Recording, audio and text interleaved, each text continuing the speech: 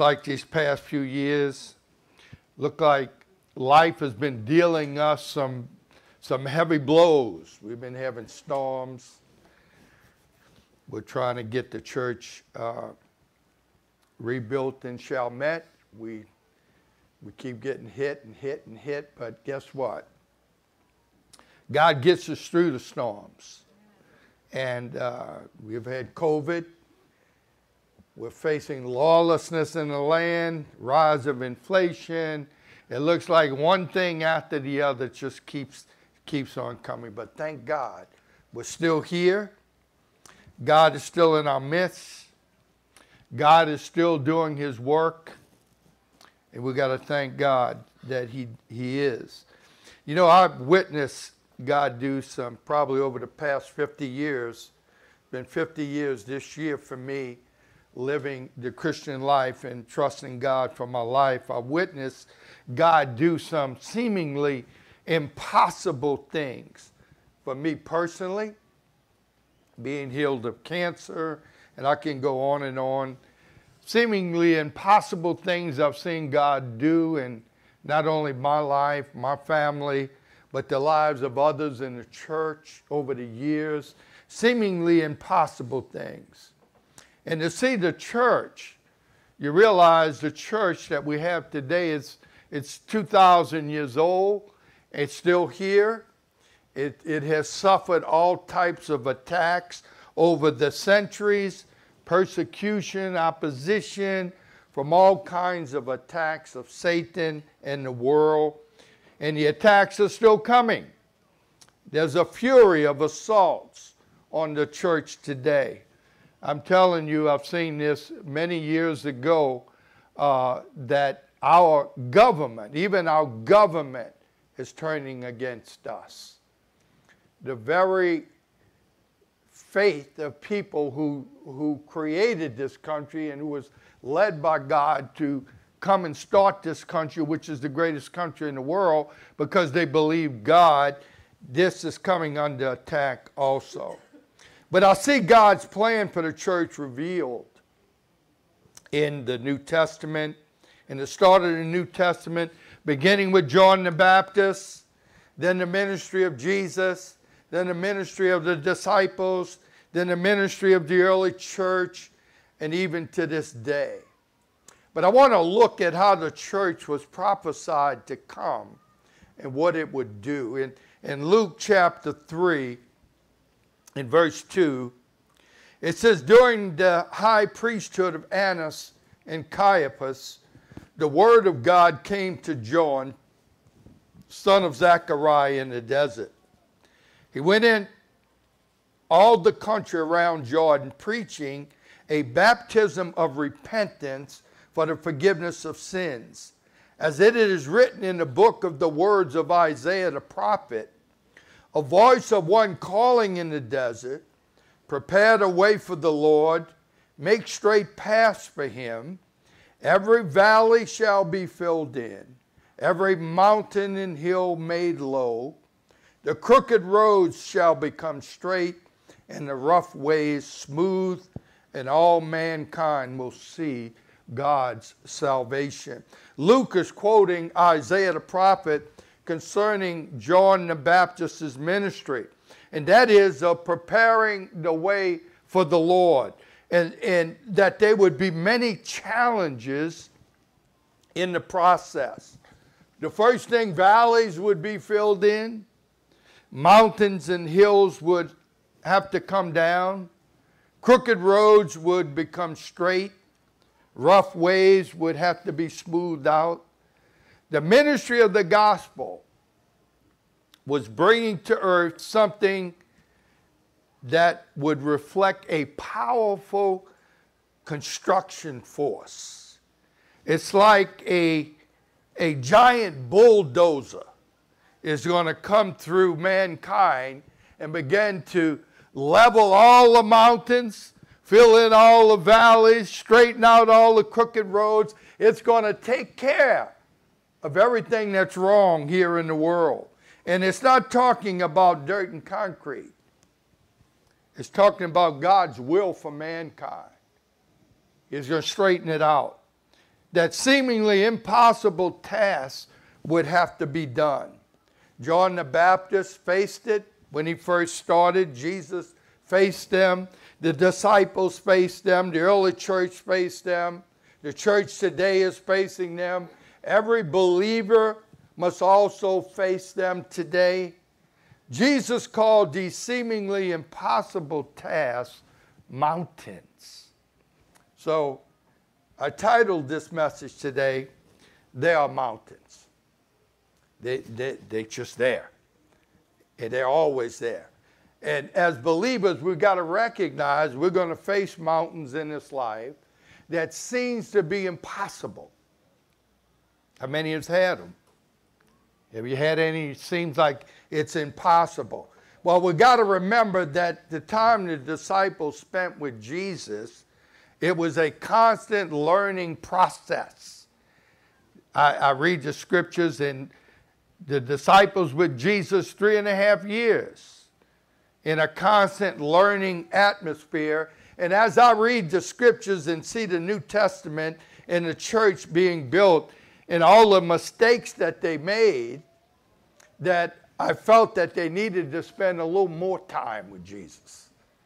That Jesus just cut them loose. But Jesus recognized that there would be on-the-job training that they would have to go through. And that reminded me of my days in the ministry. I was called into the ministry. I didn't go to Bible college. I didn't have the formal training of ministry. I had to do it through correspondence. And then I became the associate pastor of Lakeview Christian Center. And I was only there 1 year, and God sent me out to pioneer a church. I didn't even have that much experience. But the experience I have over the past 42 years is on the job experience. And I think that's probably the best, because I've seen some young people come out of Bible college that didn't know the front door or the back door of the church.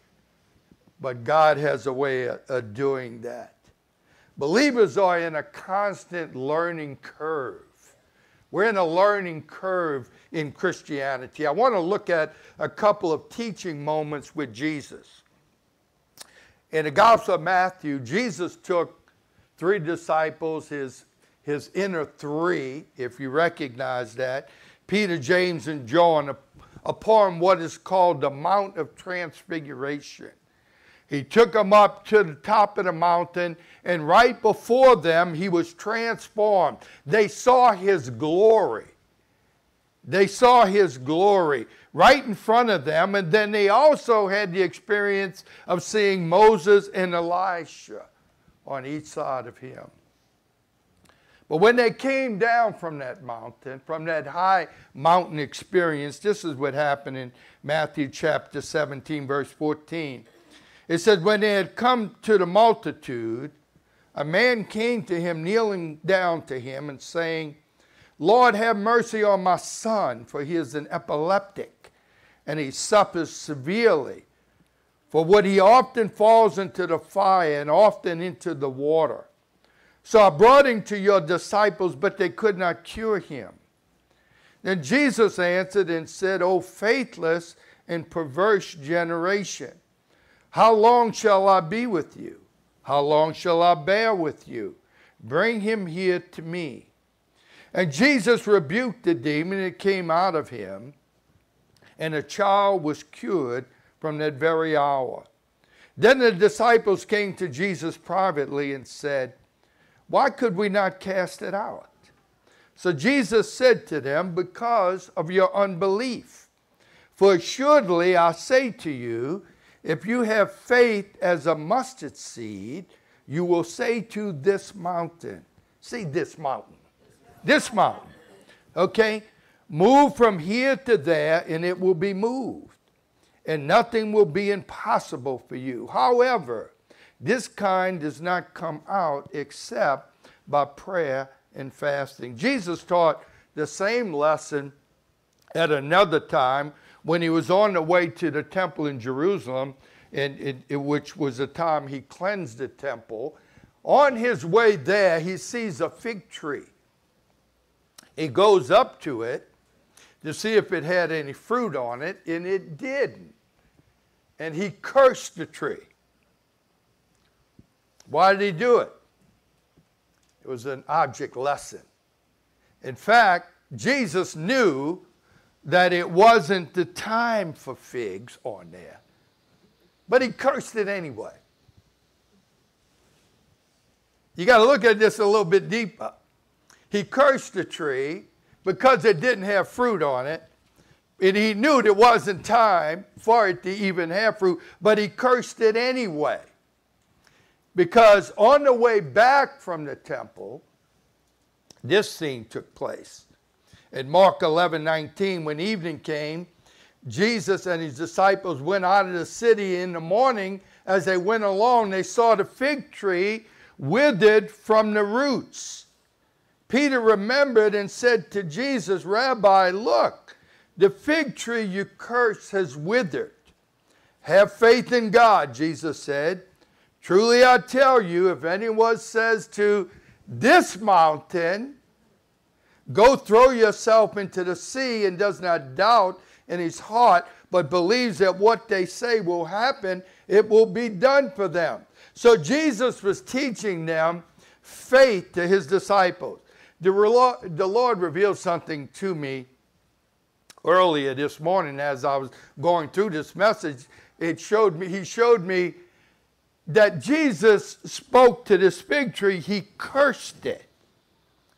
But it didn't wither right away, did it? It was only when they came back that they saw that what Jesus cursed, that fig tree, then it was withered even from the roots. So, think about that. Why didn't he, when he cursed it, it could have just shriveled up right in front of them. But it didn't. So it's telling us that a lot of times when we speak to our mountains, they don't move right away. We want them to, right? I want to have faith enough that when I speak to it, it's going to go away. But it doesn't a lot of times. It doesn't go away. But I will tell you this, the mountain will move. It might not move as soon as you speak the word of faith to it, because this fig tree didn't die as soon as Jesus cursed it. But when they came back, it was done. Yeah. It was dried up. Because Jesus knew that these disciples were going to face mountains. See, he called the fig tree mountain. He called the healing of the epileptic a mountain. So these obstacles in our way, in our life, are mountains. And the mountains that Jesus is talking about is the mountains that would advance the kingdom of God. So as believers, we know that to follow Jesus, there's going to be mountains. I know I've faced many of them in the past 50 years that we're going to have to face throughout our life. Now, some of these mountains are going to be big. Some of them are going to be hills. There'll be mountains and hills that are going to be. Anything that comes against us, that comes opposed to us for living for God or doing the work of God, is a mountain. Now, anyone wanting to do something for God, you're going to be challenged. Anybody wants to live for God, you're going to be opposed. It's the same in the Old Testament and New Testament, even as we speak. I want to look at one of the many mountains recorded in the Old Testament. And there is one in the book of Zechariah the prophet.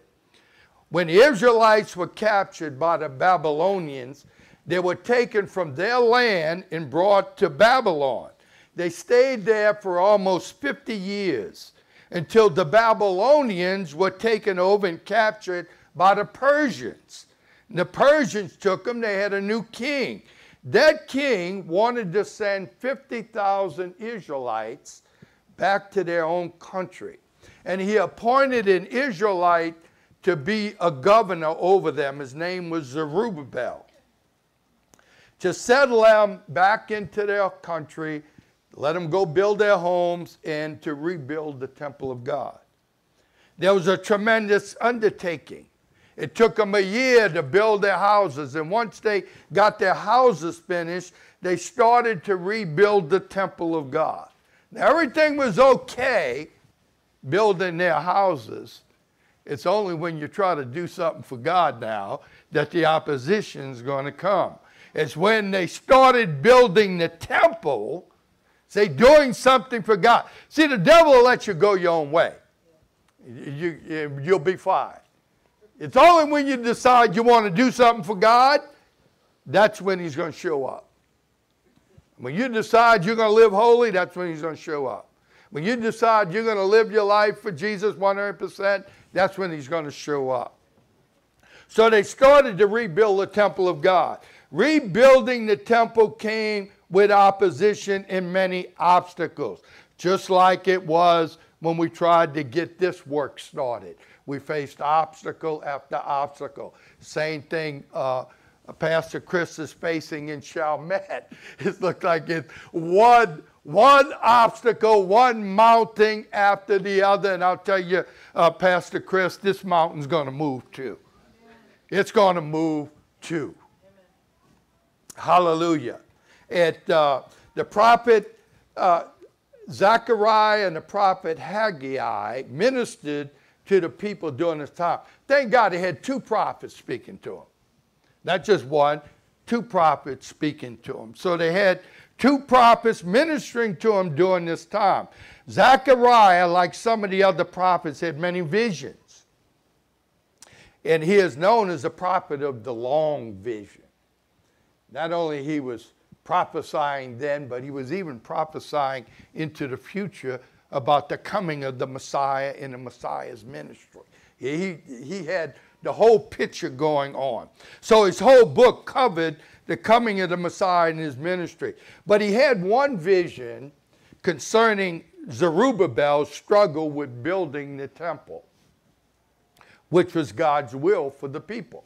Now, anytime we try to do something that is God's will, we're going to meet opposition. And this is what was Zechariah's vision. Zechariah chapter 4, verse 1. It said, the angel who talked with me returned and awakened me as a man is awakened from his sleep. He asked me, what do you see? I answered, I see a solid gold lampstand with a bowl at the top and 7 lights on it, with 7 channels to the lights. Also, there are 2 olive trees by it, one on the right of the bowl and one on the left.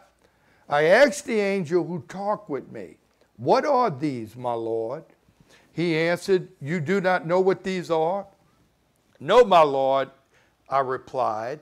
He said to me, this is the word of the Lord to Zerubbabel, not by might, nor by power, but by my spirit, says the Lord Almighty. What are you, O mighty mountain? Because before Zerubbabel, you will become level ground. Then he will bring out the capstone to shouts of, God bless it, God bless it. The word of the Lord came to me. The hands of Zerubbabel had laid the foundation of this temple. His hands will also complete it. Then you will know that the Lord Almighty has sent me to you. The Lord called this challenge Zerubbabel had in building the temple a mighty mountain.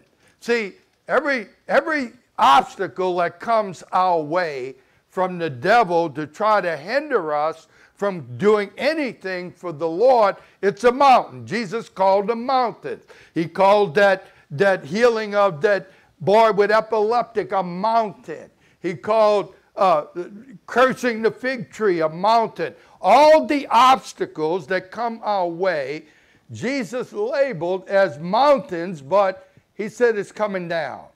Just like the challenges in our own life. The Lord revealed how seemingly impossible mountains will move. They'll move. He said to Zerubbabel, this is the word of the Lord to Zerubbabel, not by might, nor by power, but by my Spirit, says the Lord. There are three things concerning the mountains in our life. Number one, they're not going to move by human might or force. They don't move that way. I'm like most of you, especially us men, we want to take care of business, right? You're going to move it. I'm going to take care of it. I'm going to use my strength, the best of my ability, with my own power. I'm going to get it done. I'm going to move it. I'm going to take this thing down.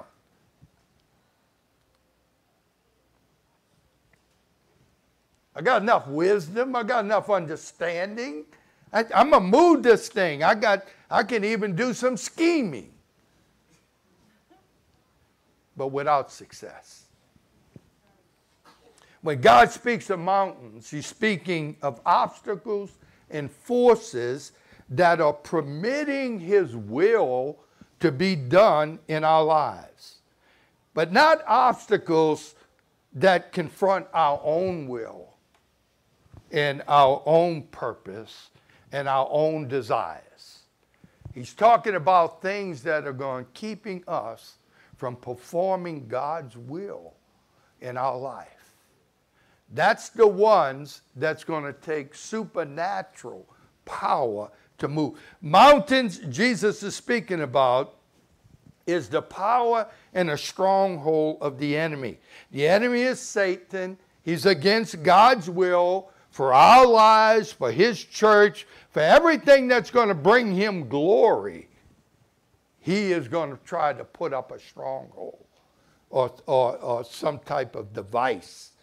Our enemy, Satan, is in another dimension. That's why the Bible says we don't fight against flesh and blood. We're fighting against powers and principalities and spiritual wickedness in high places. So these things, these mountains that Jesus is talking about, the root of them is in another dimension. That's why Jesus told his disciples, this mountain, is only going to come out by prayer and fasting. In other words, somehow you got to get in another dimension. See, we're talking about spirituality here. Everything that comes against us is rooted in another dimension. So the root of this mountain is in that dimension that we have to go after. That's why our might and our power is useless against it, because it's not in this dimension. It's in another dimension. It's rooted in the supernatural. And for this mountain to move, it's going to take supernatural power. That's what was told Zerubbabel. It's not by your might, it's not by your power, but it's by my Spirit, says the Lord. That's why God put his Spirit in us so we can live the life and do his will.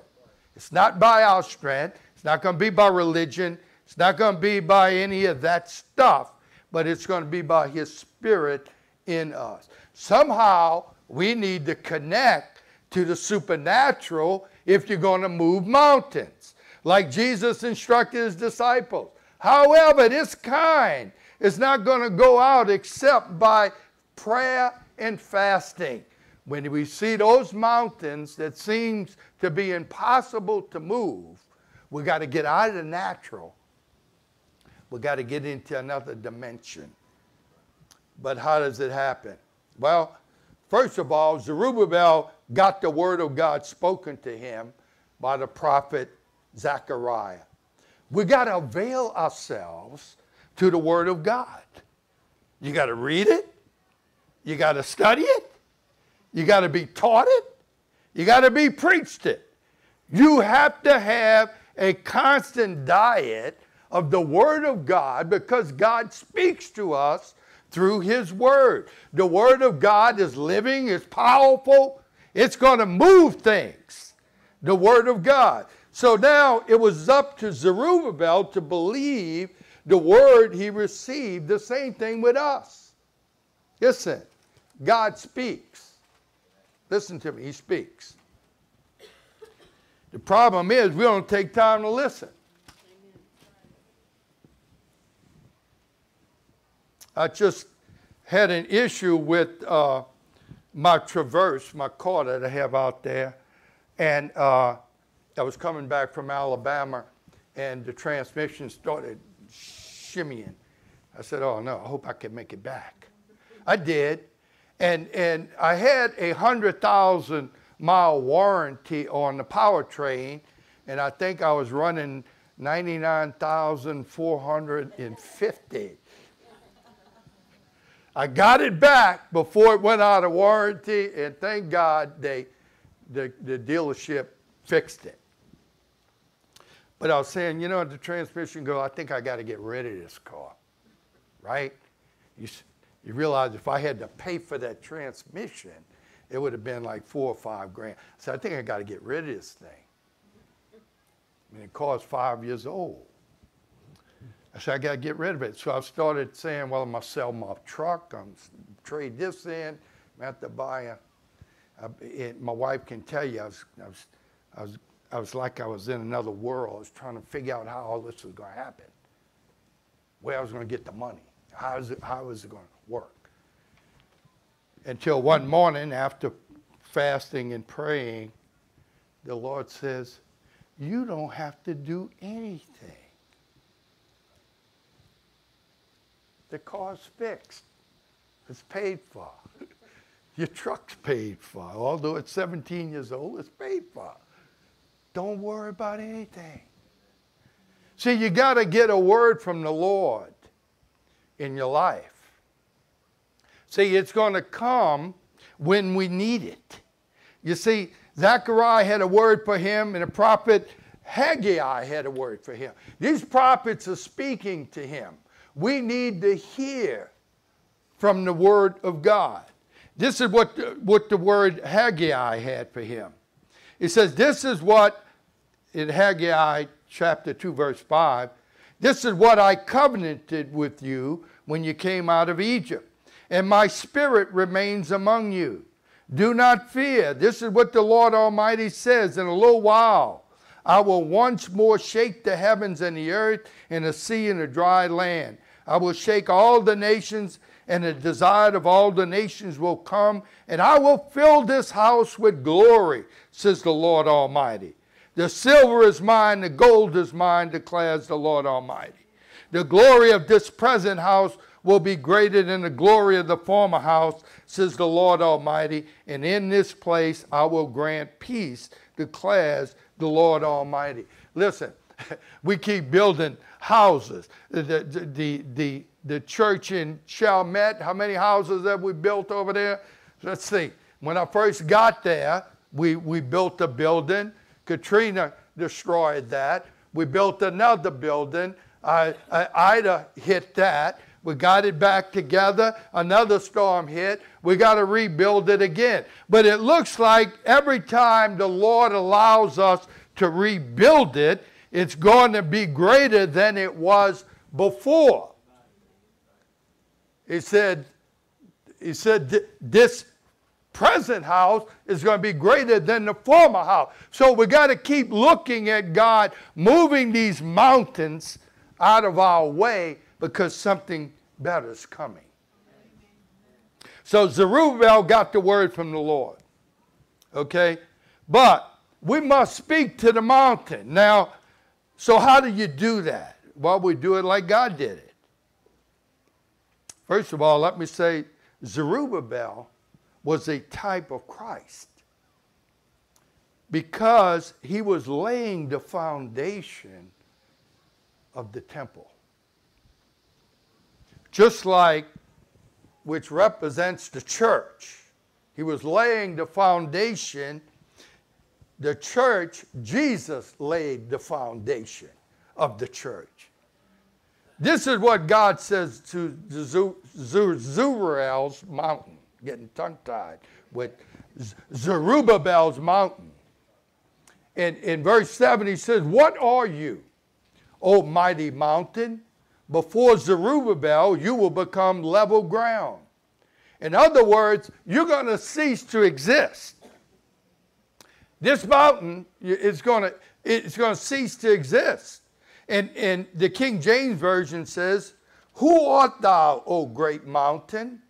Before Zerubbabel, thou shalt become a plain. The Message Bible says it like this in today's vocabulary. It says, so big mountain, who do you think you are? Next to Zerubbabel, you're nothing but a molehill.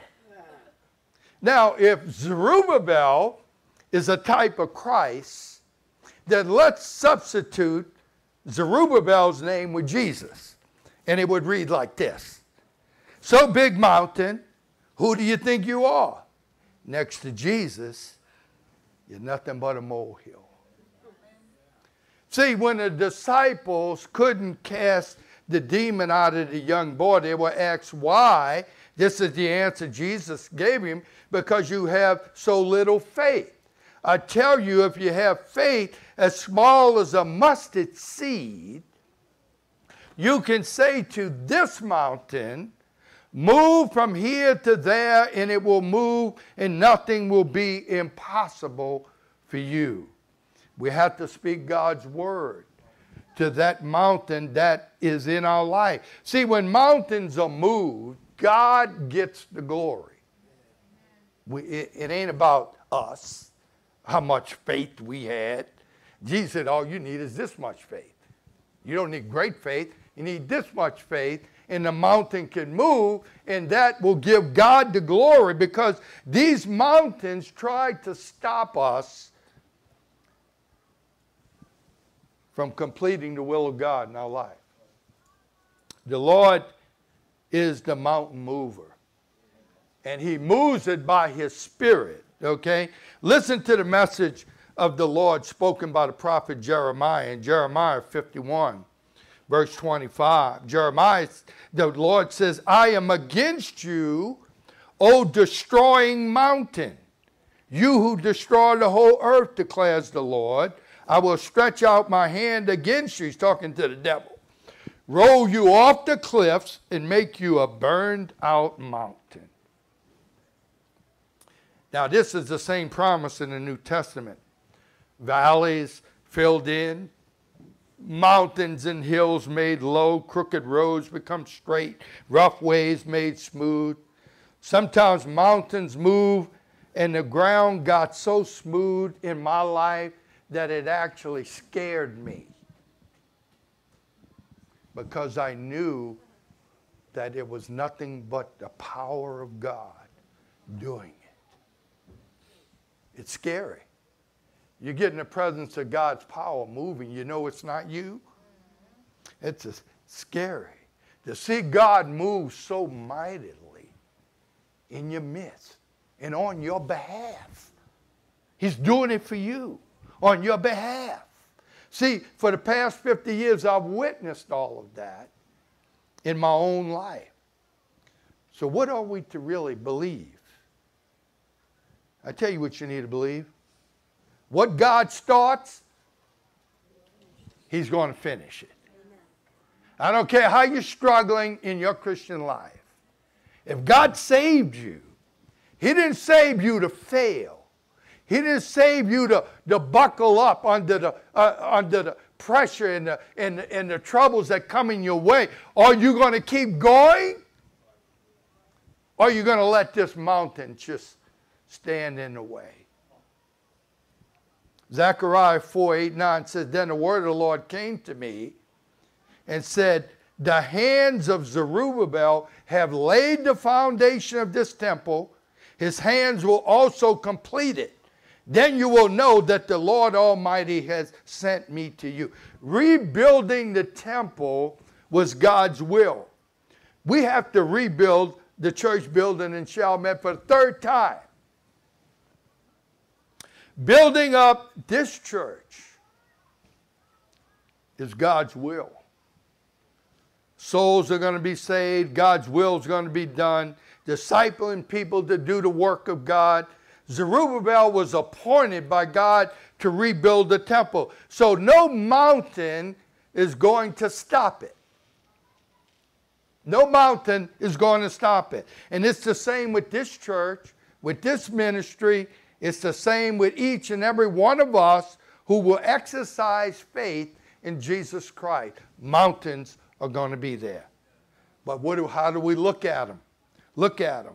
The Apostle Paul said this in Philippians 1:6. Being confident of this, that he who began a good work in you will carry it on to completion until the day of Christ Jesus. 1 Thessalonians, Paul said in chapter 5, verse 24, no, the one who calls you is faithful, and he will do it. God didn't save you by accident. You come to know him, it was because he called you. And that means if we give ourselves to the Lord wholeheartedly, desire nothing but his will to be done in your life, then he will be faithful to remove every mountain. They're coming down. That's what the whole gospel is all about. It's about leveling mountains. It's about filling in valleys. It's about making crooked roads straight. It's doing all of that. All of that. But we're going to have to exercise faith and believe. It will not be by might nor by power, but by his Spirit. That we can speak to a mountain according to his word. But the greatest mountain that could ever be moved in our life is the sin mountain. The sin mountain is the greatest because religion doesn't move it. Good works don't move it. No sacrifice, no money you can give can move it. It's only going to be by the Spirit of God that you're saved, that he touches our life. So think about this. If there is no greater mountain than the sin mountain, and God moved that, then any other mountain in our life is nothing. It's nothing but a molehill. The greatest mountain that ever be moved in your life is when God took that sin mountain and wiped it away, leveled it out, and it's gone. So if that's the case, if he did that, then we got to believe him for every other mountain. They coming down also. The Lord Jesus Christ is the mountain destroyer. He's the mountain mover. Stand with me.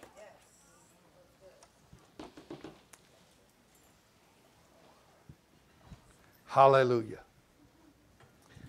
Whew. That's good preaching.